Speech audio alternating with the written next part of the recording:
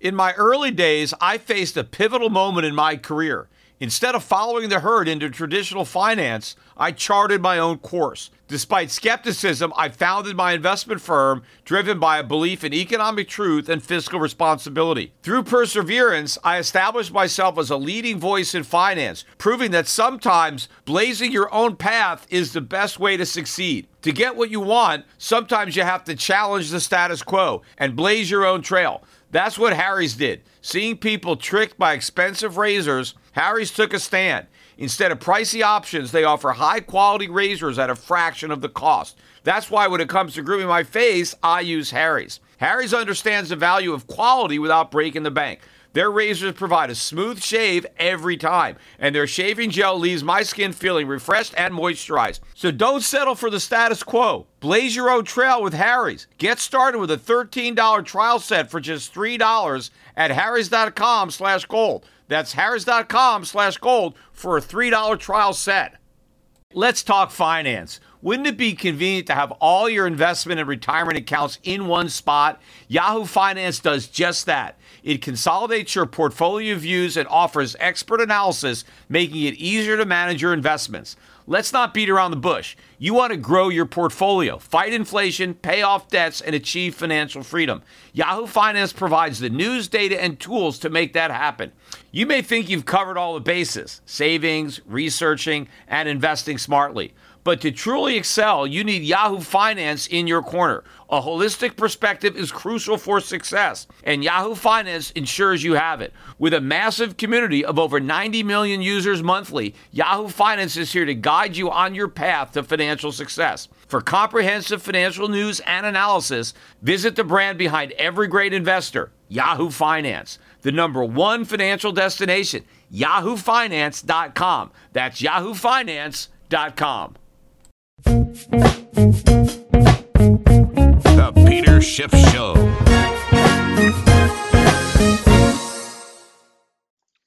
The record-breaking partial U.S. government shutdown looks like it has now come to an end. Donald Trump today announcing that he is going to be reopening the government for 3 weeks.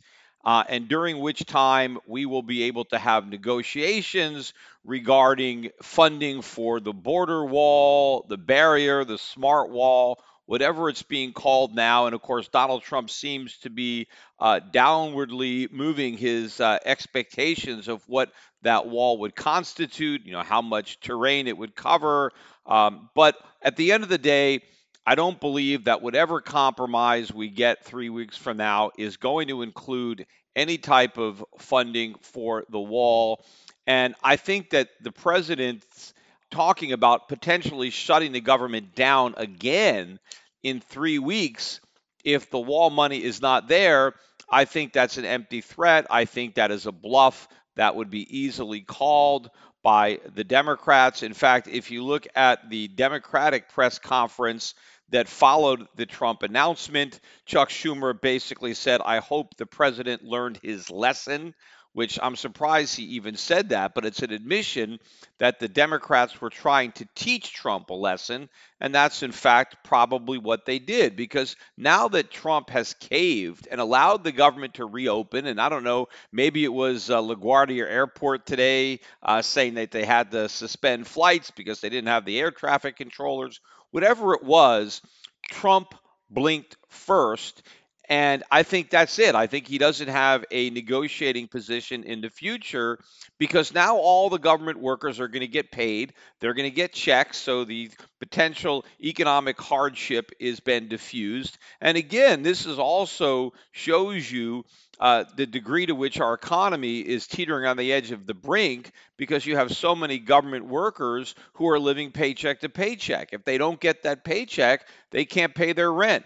They can't put food on the table. This is a very unhealthy economy where people have no savings and are so completely dependent on a paycheck that may not come in, because during this next economic downturn, a lot of people are going to lose their paychecks because they're going to lose their jobs. And this is just a small taste of what's to come. But obviously, Trump didn't like the taste, and now he had to cave in.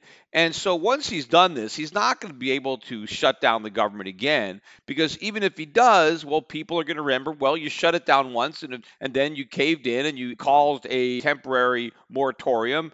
The money got paid to the workers, and here we are again. So I think once you've given in, I mean, I think you're done as far as future negotiating is concerned. You had a hard line, but now you've shown your hand. I think if Trump really wanted to hold out for the wall, he should have held out for the wall and not given in. I mean, initially he said, under no circumstances will I agree to reopen the government while we continue to negotiate on the wall. And that's exactly what he did. We're exactly where we would have been had the president taken this position from day one. But now he's gotten to this position after a record-breaking shutdown. He has gained absolutely nothing. And we're back where we started, except he does have a much weakened position if he wants to bluff that he's going to do the whole thing all over again, which he is not. So I think the shutdown is over.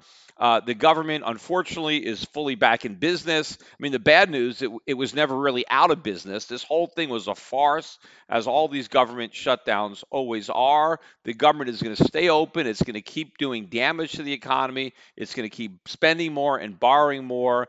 And it may be spending a little bit more on border security, but at this point, I just don't see the Democrats giving Trump the wall. Whether it would have done a significant amount of good or not remains to be seen, and maybe is open for debate. But I think politically, the wall is now a symbol, and I think the Democrats at this point do not want to give up that symbol by allowing that wall to be built.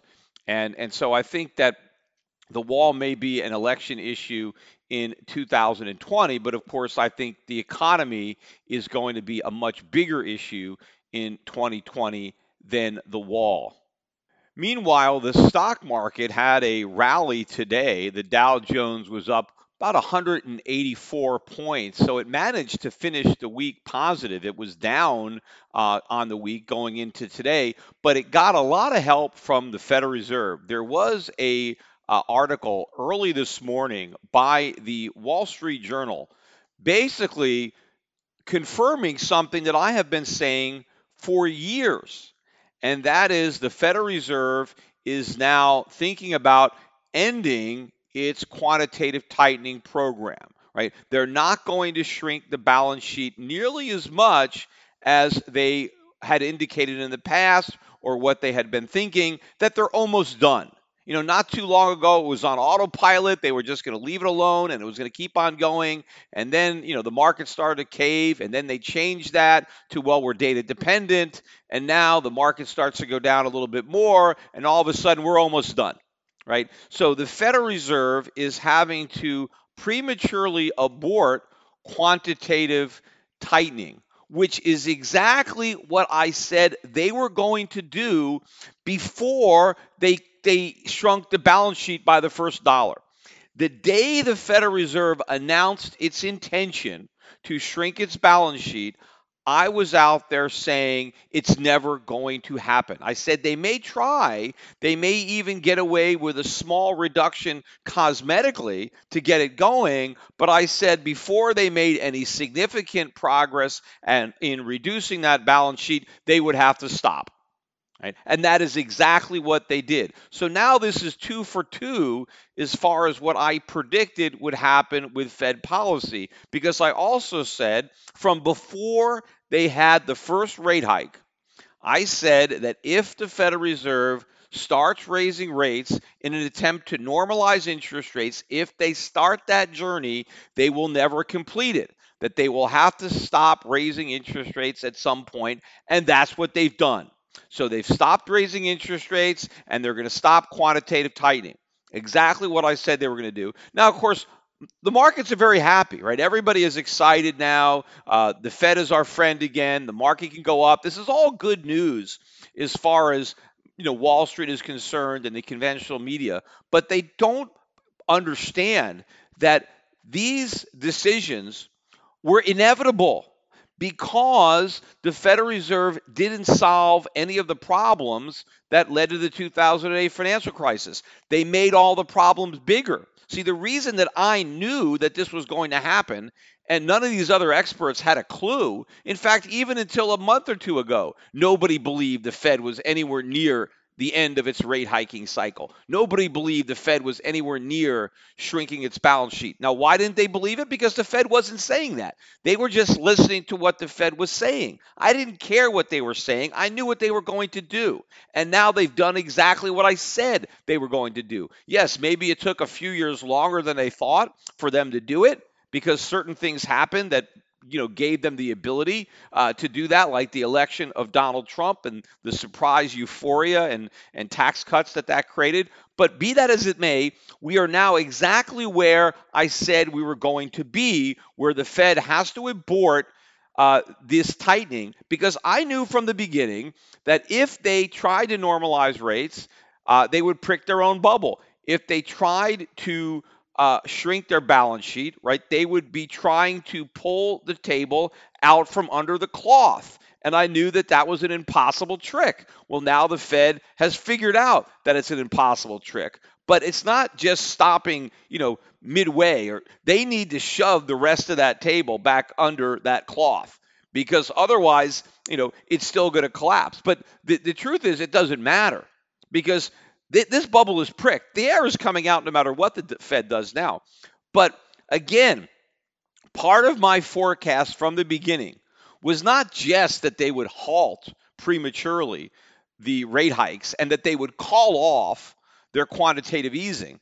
I said that that would just be the beginning of the process to reverse the policies and go back to zero and go back to quantitative easing. But I said when they first acknowledge this, when they admit this, that the markets will rally, and that will take some of the pressure off the Fed, because what put the pressure on the Fed was the markets tanking, was the market finally being in a bear market. That 20% drop was it. The bear market started and the Fed was scared, and so they did exactly what I said they were going to do, and they reversed policy. And of course, the economic data was also deteriorating. Of course, I think it's still deteriorating. We're not getting the data now because of the shutdown, although now that the shutdown is coming to an end, so I guess we'll get a deluge of data that we didn't get in the past. It'll all probably come out in some big data dump, and then we'll get a lot more negative news on the economy. But I knew and I said that this initial capitulation by the Fed to the markets would ignite a brief relief rally. And that's where we are now. But this rally is going to run its course. This is a bear market rally.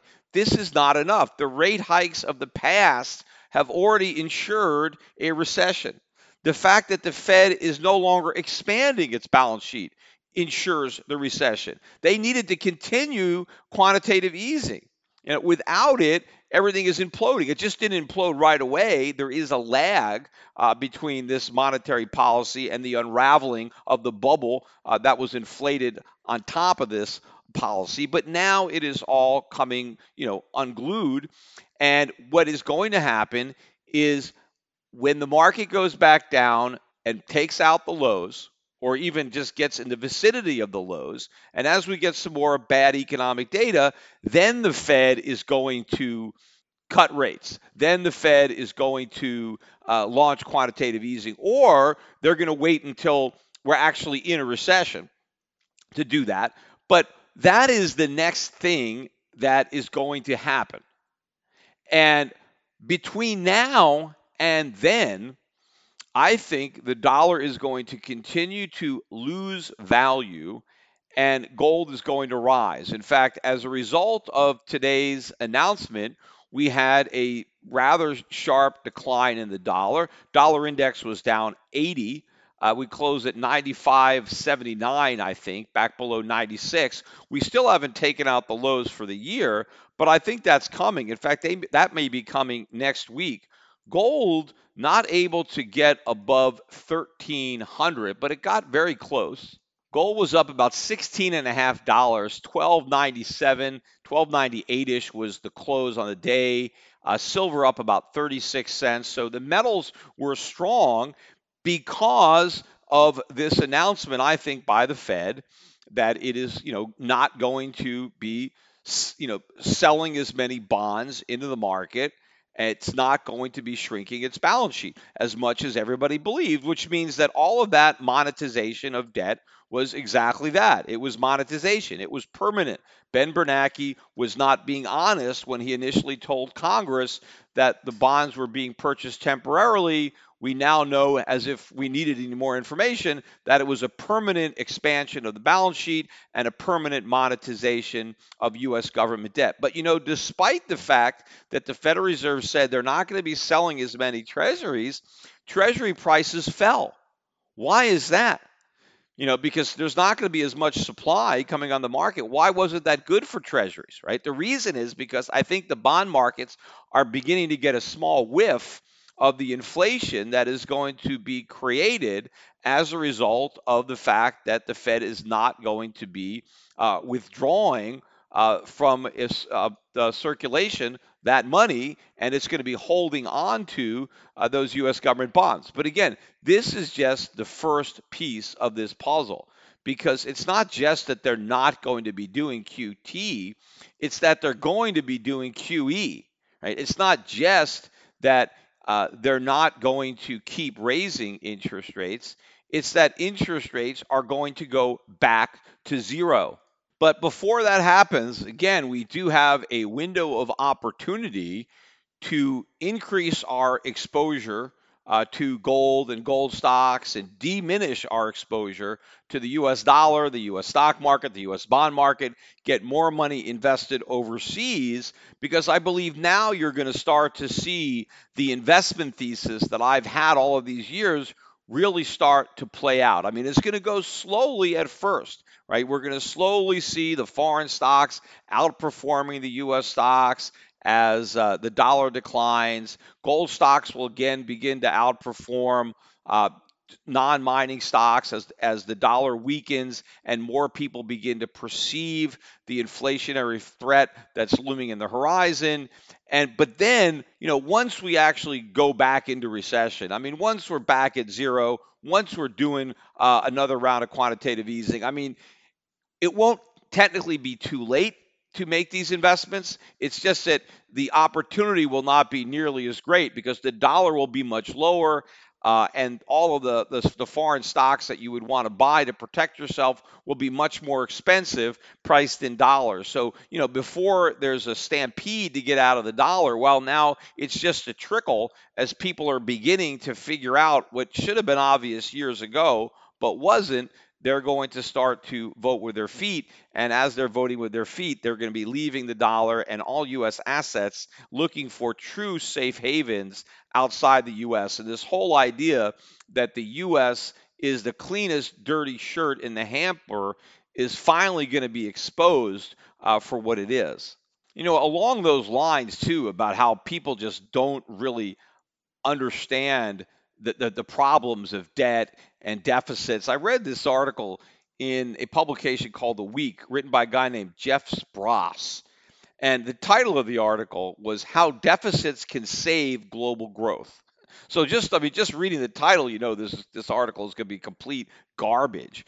But this guy's whole thesis is the reason that global growth is slowing is because some countries aren't doing their part.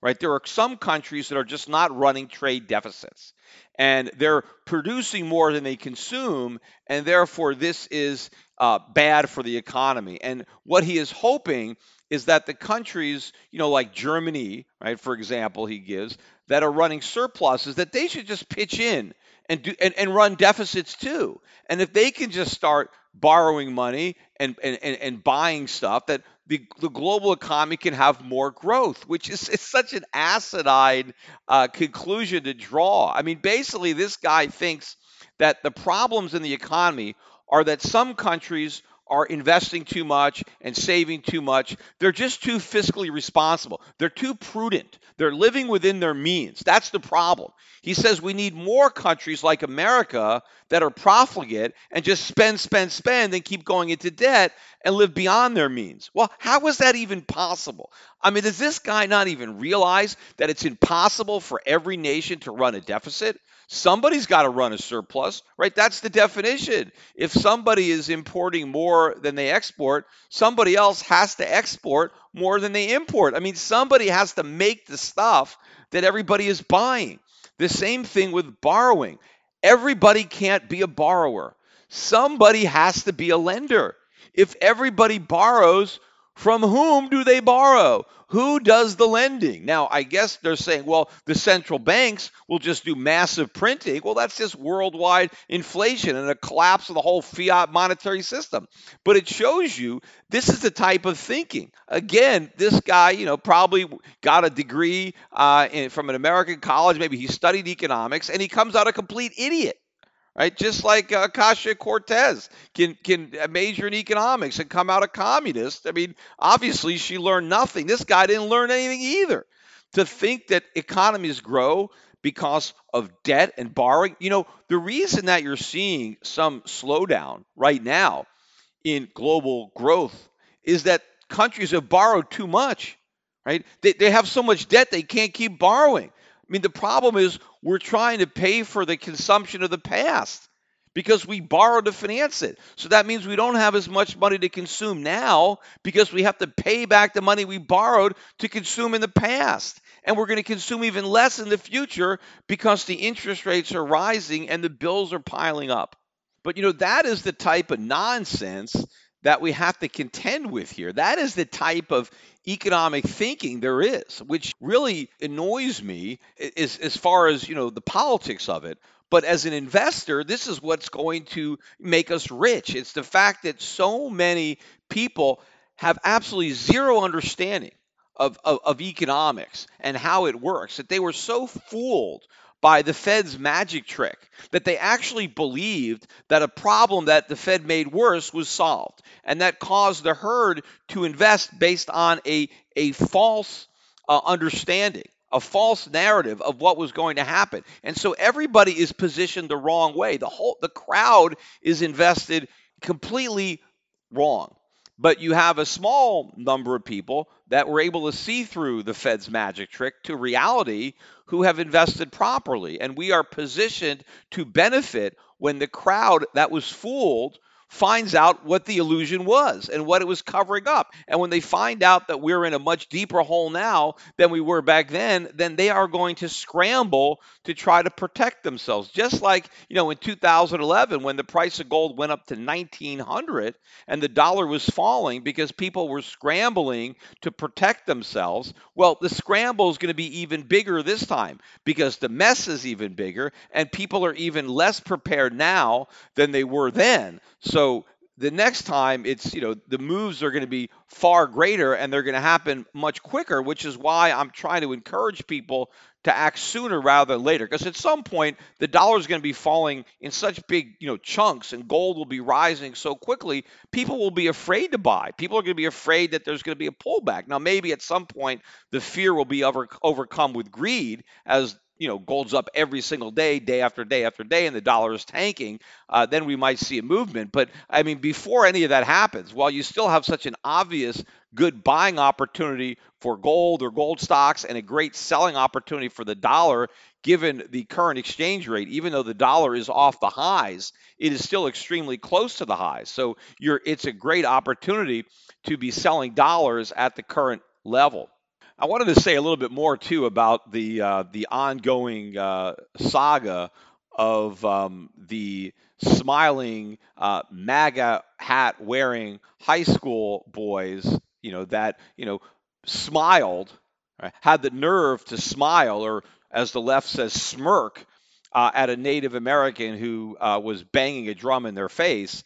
But after all of the footage came out, right, the 2 hours of footage came out, and everybody should have known by then that the whole story was a lie, right?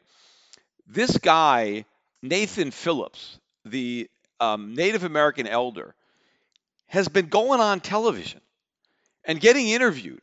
NBC had a big interview with this guy after all the truth has come out, right? So we know that the guy lied 100%, right? And when he was first interviewed, right, he had no idea, I'm sure, that the whole 2 hours was on film. He probably just knew about the short clip that had gone viral, and he took advantage of the fact that people didn't really know what happened, that they simply saw this one little clip, and he decided to lie. That's what he did. So he told several lies, bold faced lies that have been proven to be lies based on the fact that we now have the film of what actually happened. So then he goes on NBC, and does the interviewer question him at all about his lies? No. The guy goes on television and repeats the same lies. The same lies. The kids surrounded me. I couldn't escape. I was afraid. The kids were a threat. They were threatening the African Americans who were there. They were going to attack the African Americans. I had to protect the African American victims from these racist thugs. So I got between them, and they surrounded me, and they were so racist. And he just repeats the same lies that he told before the truth came out, and the reporters just sit there and let him lie. I mean, could you imagine? I mean, the problem is everybody is afraid of calling this guy out or even asking him the question about, hey, wait a minute. I mean, this is what we saw. Can you explain what we saw versus what you're saying? I mean, all he gets is softball questions. I guess if you are a member of the protected group, if you are an official victim, right? So if you are a Native American, you can tell all the lies you want, and it doesn't matter. You're forgiven, right? You don't have to tell the truth. You can lie, and the media just lets you get away with it because they're afraid to call you out on it, so you can say whatever you want. But if you're a white male, you can't even smile. The minute you smile, you're Adolf Hitler. And if you don't believe that, I was, reading this article. I didn't even see some of these tweets that came out, but the NBC also interviewed Nick Sandmann, who was the main face of this whole controversy, the kid who was standing there with the MAGA hat on, who was smiling, and so NBC also interviewed him. And oh, by the way, too, Nathan Phillips on his interview said that he forgave Nick Sandmann. He forgave him. Forgave him for what? You don't have to forgive somebody who did nothing wrong. He should be apologizing to Nick Sandmann for lying. He should be apologizing to the country, to NBC, to the reporters. He has a lot of people to apologize for, but he figures, hey, why should he? Right? He just, he's a Native American, so he could do anything he wants. He could say anything he wants. But Nick Sandmann, he can't even smile. But again, so in the Nick Sandmann, because he was being interviewed, a lot of people on the left were outraged by the fact that the media would even interview this guy.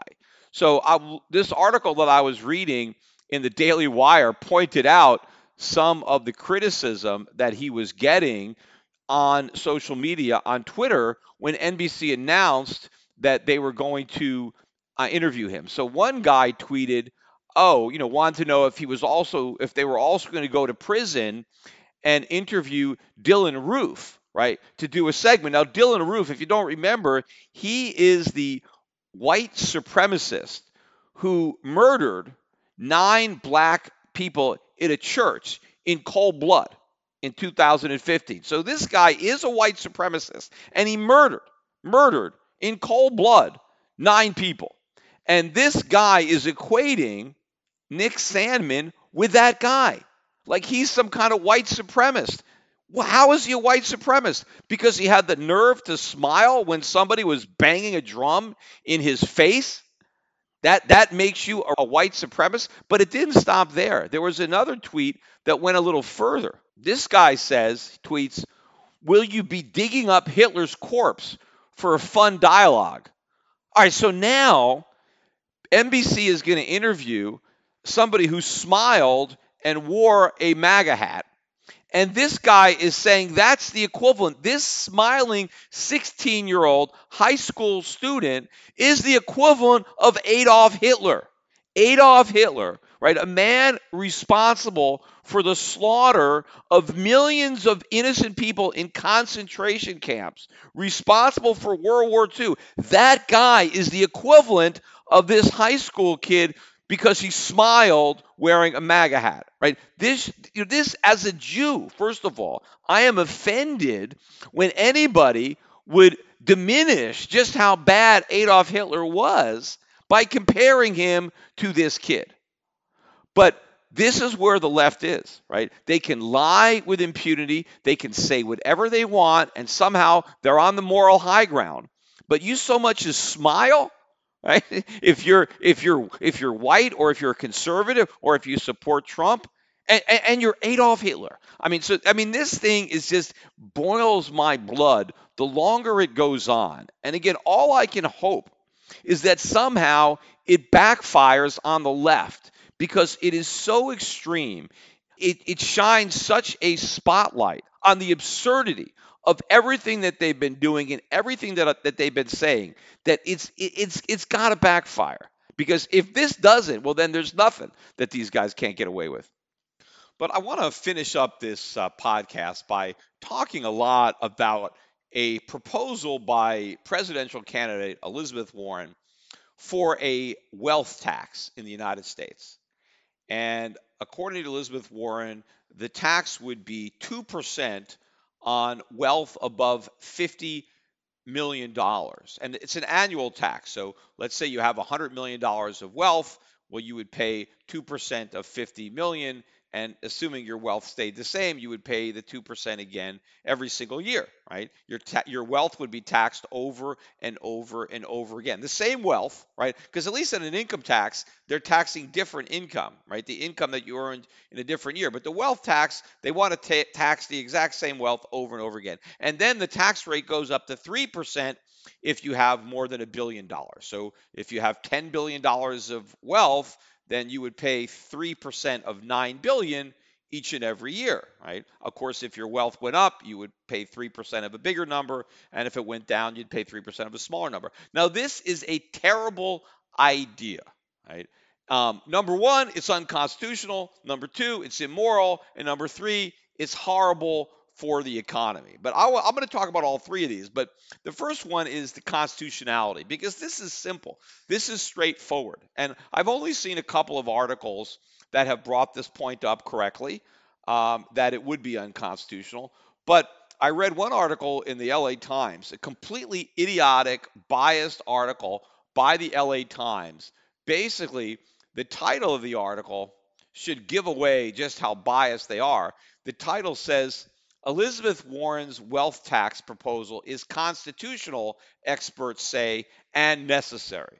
First of all, it ain't necessary. In fact, it's a lot more than not necessary. It is extremely dangerous and destructive, but it is completely unconstitutional. There is no way you can try to contort the Constitution in such a way as to justify the wealth tax. And I know I've spoken about this before, but I'm going to speak about it once again. Not everybody, listens to all my podcasts, but the Constitution is very clear.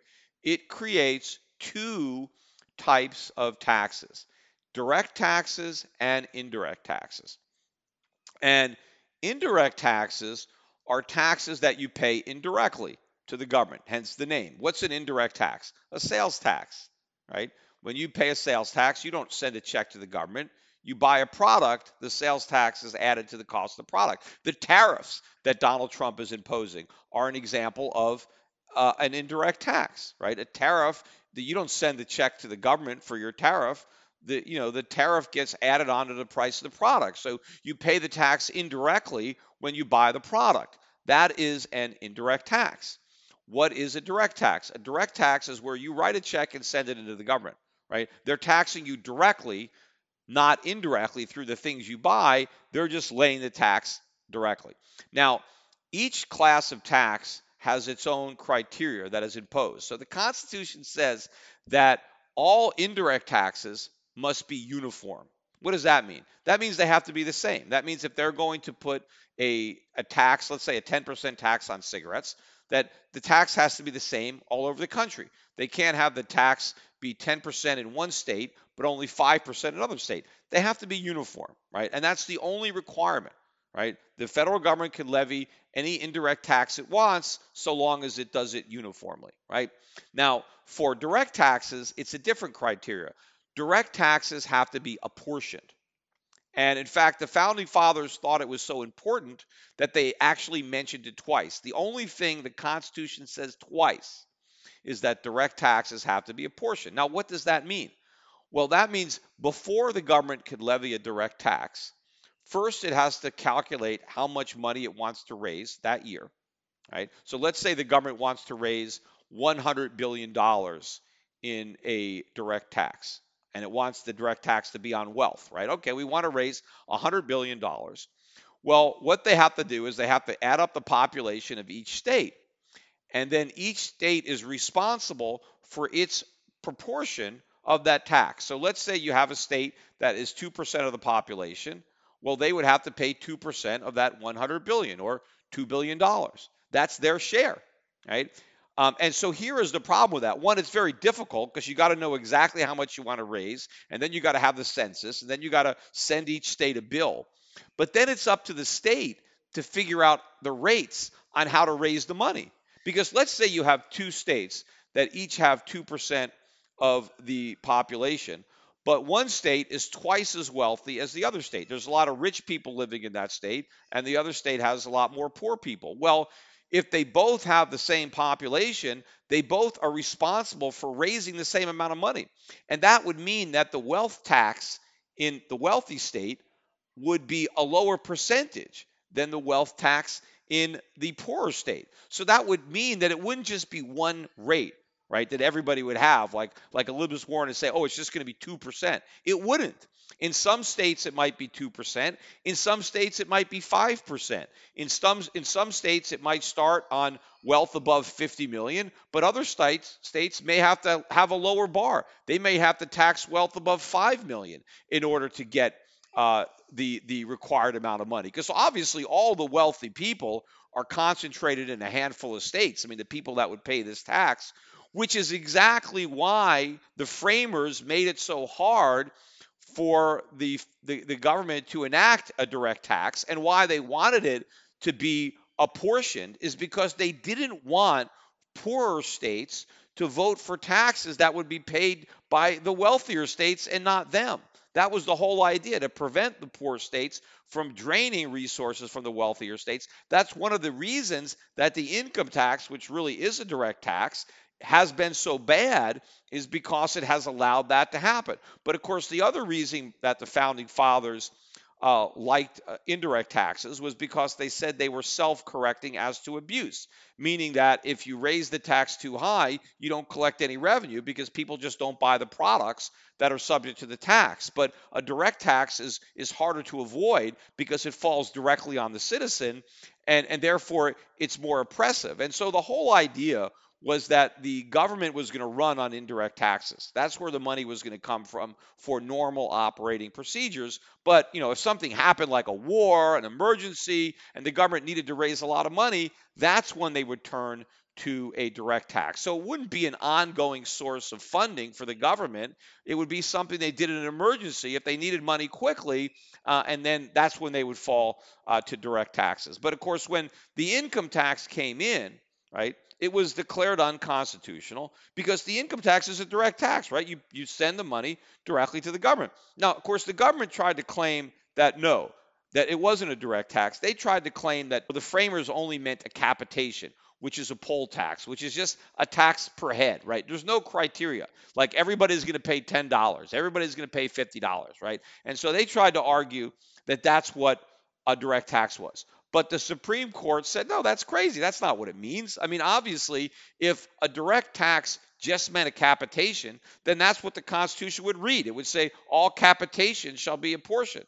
The fact that they used a broader term, direct taxes, means that there's more than one tax that falls into this category. So the Supreme Court in the Pollock decision completely rebuffed that idea and had all kinds of examples that proved that the founders did not mean direct taxes to be limited just to capitations, that it included property taxes and, of course, an income tax, which is what prompted the passage of the 16th Amendment, which reads that Congress can lay and collect taxes on income from whatever source derived without apportionment.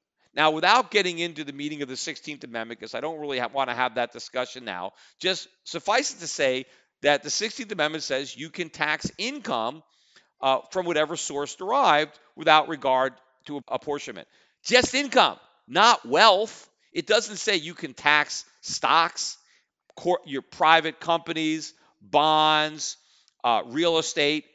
Those would be sources of income. If you own a piece of property and it pays a rent, okay, well, you can tax the rent, which was derived from the real estate, but the 16th Amendment doesn't say you can tax the real estate. You can't tax the source of income, just the income that is derived from the source. That's clear. And in fact, when the Supreme Court ruled on the constitutionality of the income tax again in the Bershaber decision, the Bershaber court specifically looked back at Pollock and said that it was not repudiating or overturning anything from Pollock, that everything that was said in Pollock, that decision stands.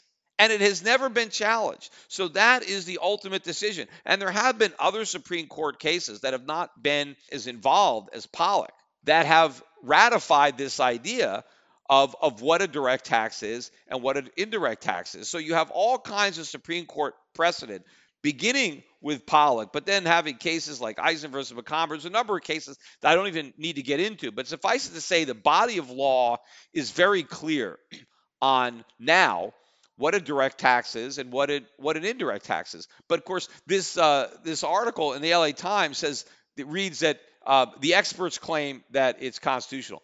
What experts? They dug up two idiots that they claimed are experts that have some legal background, and they're trying to say that direct taxes are only capitations, which is exactly what Pollock said was not the case. And they laid it out. They proved it. These guys referenced Pollock as if Pollock was now outdated or had been overturned by Bershaber or some other case, which it didn't happen. But what they did reference in this article, these experts, they did reference the estate and the gift tax. And they said, well, the estate and the gift taxes were upheld, and so therefore a wealth tax would be upheld too.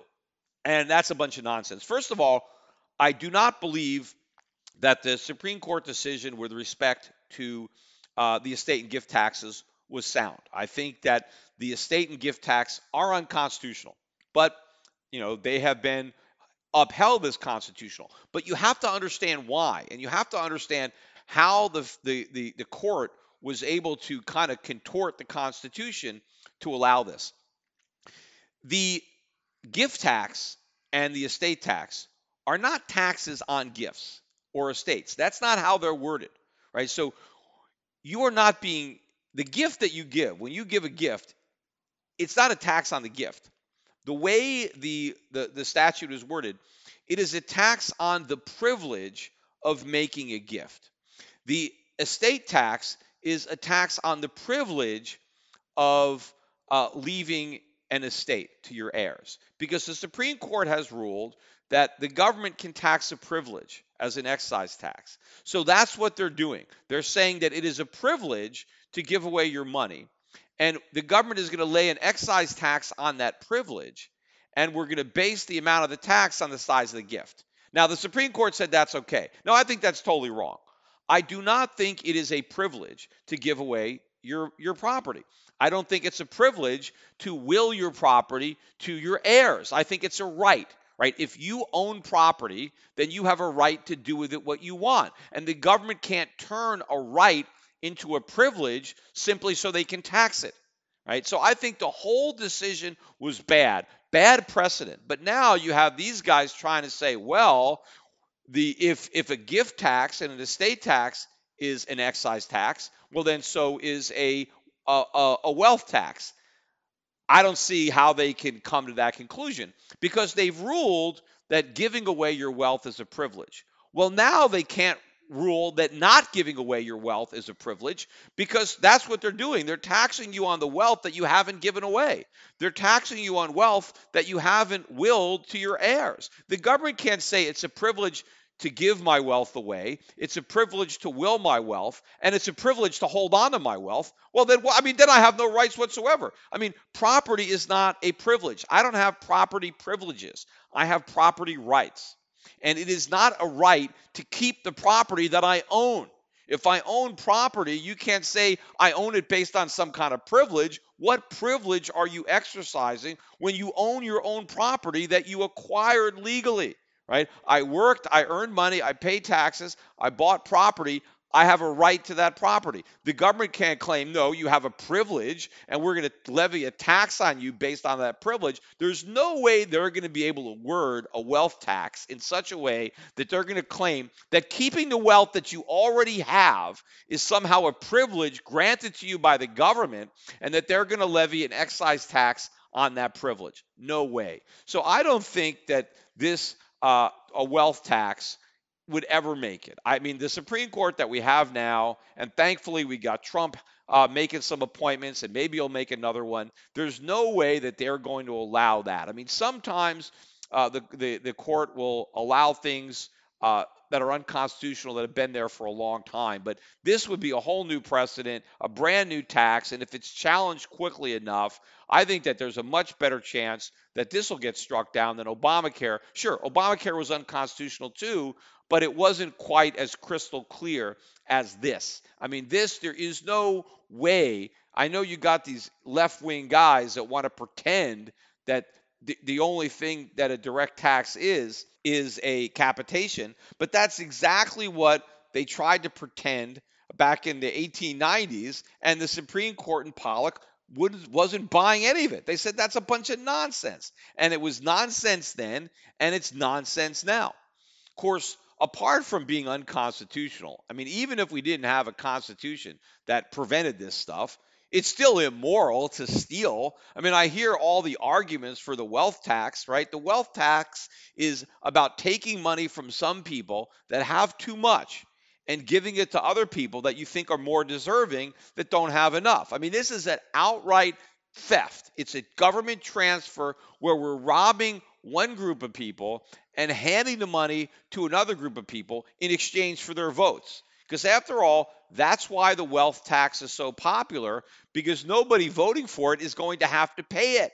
So it is outright theft, and it is not moral. As I said on the last podcast, when you have Ocasio or Cortez saying it's immoral for somebody to be a billionaire, what's immoral is to steal money from somebody because they're a billionaire. That's what's immoral, and this entire wealth tax is immoral. Look, the wealthy are already paying the income tax. Wealth that is generating income is being taxed. You're taxing the income. Now you want to tax wealth that doesn't generate income? Imagine the lunacy of this type of tax. What if somebody owns a bunch of art? Right? You have some of these grand masters that are worth $50, $100 million a painting, and they're hanging in your house, and you got to pay a tax of 2 or 3% of the value of that piece of art every single year. It's so what? Eventually, there'll be nothing left. You can't even afford to own the art if you have to pay that. But what about people that own undeveloped land? Especially people that aren't developing land. Maybe it's, they're keeping it pristine, conservation, but they own it. They're not getting any income off it. They have to pay taxes.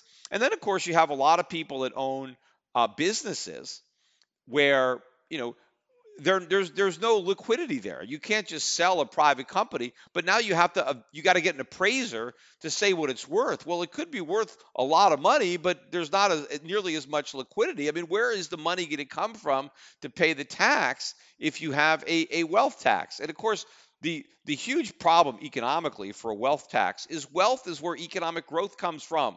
So if you're taxing wealth, you're taxing economic growth.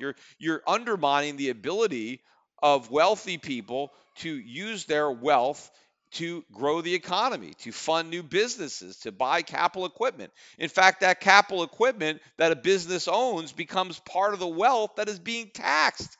we're actually going to be taxed on the value of our plant and equipment, right? Because that would be included in the book value of a business, and that's part of the wealth of the business that the owner is being taxed for having. So this is terrible economics, and the problem though too with the wealth tax relative to the income tax and why it is potentially so much more oppressive is, if the government is subjecting you to an income tax, right, at least, you have a way to minimize your income, to minimize your tax. I mean, you could buy stocks that don't pay dividends as opposed to dividend paying stocks, and then you're not being hit with the tax. I mean, you're just owning an asset that's not paying income. Or if you have income producing property, you can move into raw land or something that doesn't throw off income. I mean, you can put a lot of your wealth into assets that don't throw off income in a way to avoid the income tax, which again is harmful to the economy,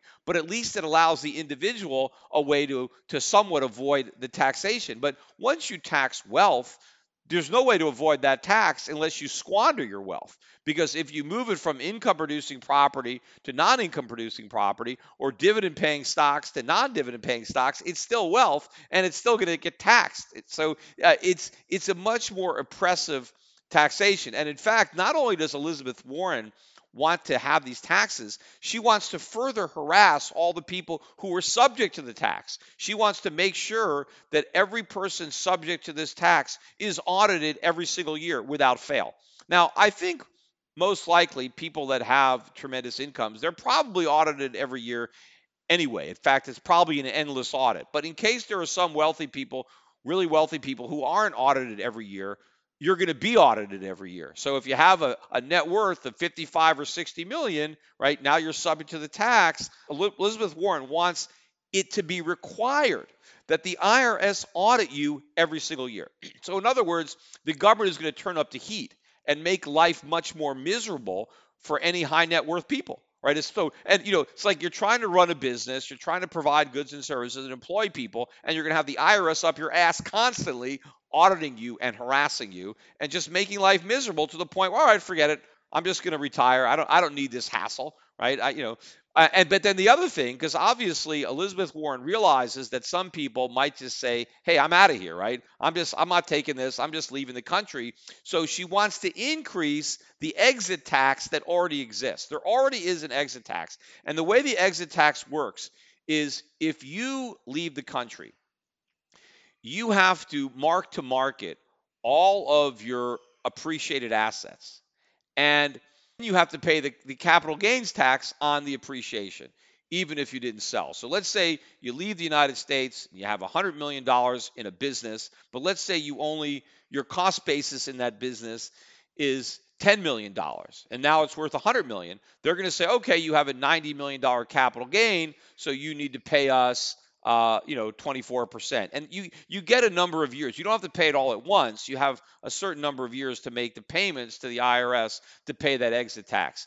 That's already there, but that's not enough for Elizabeth Warren. What Elizabeth Warren wants to do is, in addition to that, her new exit tax is that any wealth that you have above $50 million, you have to give 40% of that to the IRS in order to renounce your citizenship.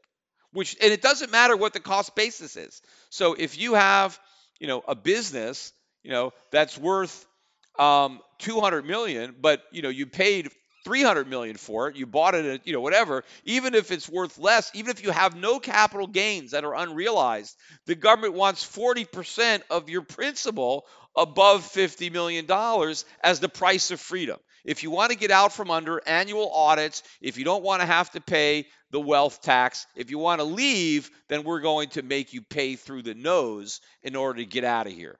And of course, if this wealth tax were to actually be enacted and somehow, have the court just overlook the unconstitutionality and just rubber stamp it anyway somehow, the rate would not stay at 2 and 3% for long, right? I mean, how long did the income tax stay at 3%? That's where it started.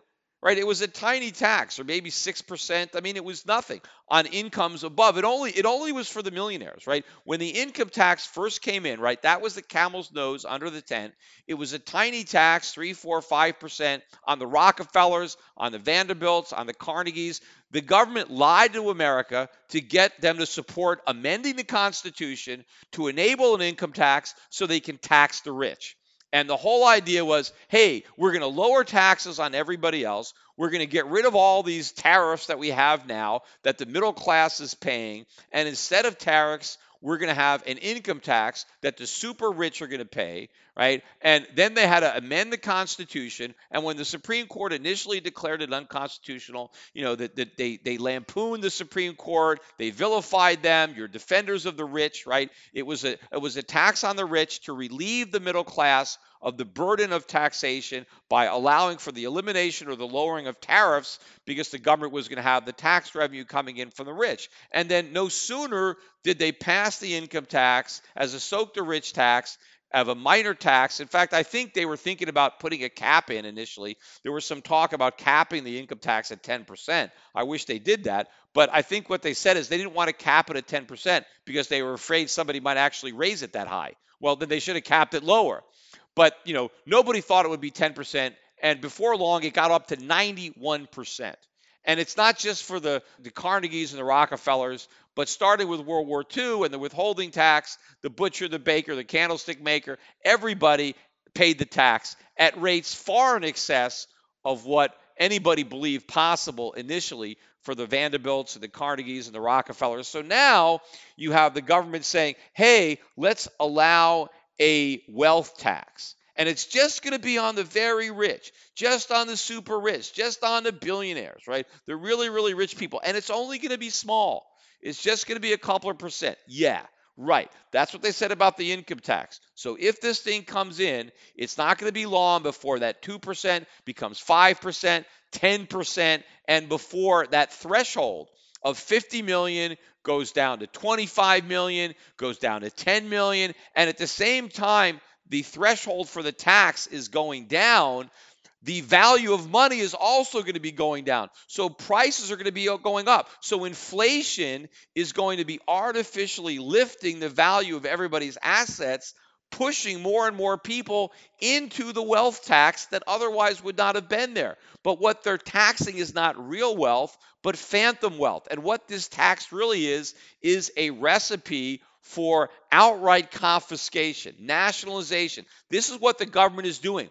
When they're taxing your wealth, they are confiscating your wealth. They are nationalizing your wealth, except they're not doing it all at once. They're doing it slowly. But the next thing you know, you're living in Venezuela. And that's exactly where we're going, because this is democratic socialism. This is how it works. You democratically vote in socialism, and then it creeps higher and higher and higher until there's massive poverty. You've destroyed all the wealth, and then you have violent revolution. This is the slippery slope that I talked about in the last podcast, and hopefully the slip on the slope that we don't take is an unconstitutional wealth tax, which obviously is not going to pass while Donald Trump is president and while the Republicans are in the Senate. It has no chance. It will be a selling point for the 2020 election. In fact, this is going to be crazy to watch the Democrats outpromise one another in these primaries, right? Because it's all going to be about who can promise to steal the most from the richest people and give the most to everybody else, right? Everybody's going to have to outpromise and outsteal the other person in order to get the nomination. And under normal circumstances, right, I don't think that this socialist that the Democrats are going to nominate would be able to win under normal circumstances, right? Even if Donald Trump, was on the ticket, right? Under normal circumstances, as much as some people don't like Trump, hopefully there's still enough Americans that don't like socialism even more, right? And so that the Democrats would not be able to win. But if the economy does what I think it's going to do, right, and all the blame is laid on the Republicans and on Trump, in this type of economy that I envision, under these circumstances, this would be the one time that the Americans would be dumb enough to vote in socialism. And as I said, if we vote it in, we may never lose it. We may have one election cycle to take it back. One. And that might be it. And then we're done. We're done as a nation. And who knows when we'll be able to get out of this? Who knows when the people will be able to rise up and revolt against the socialists once they usurp even more power? Right? That's what happens, because once they're in there, right, and whatever is left of the Constitution is eradicated, and they control the military, right? And so what do? Right?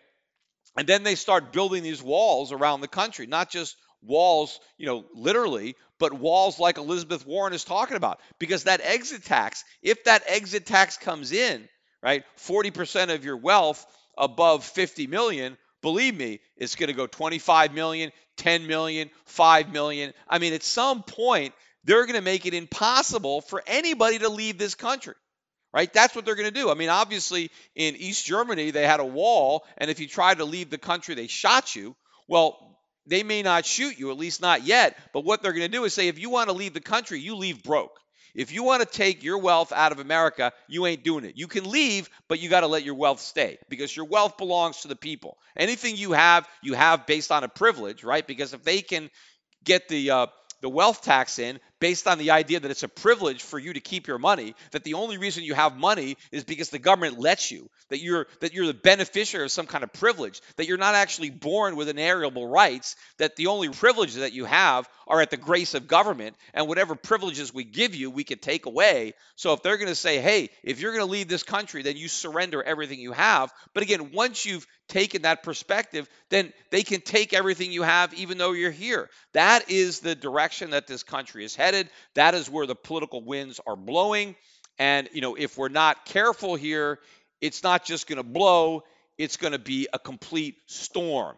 And storms are destructive. Believe me, right? I'm in Puerto Rico. I know how destructive a storm can be, but Mother Nature's got nothing on the destruction that can be wrought by socialism.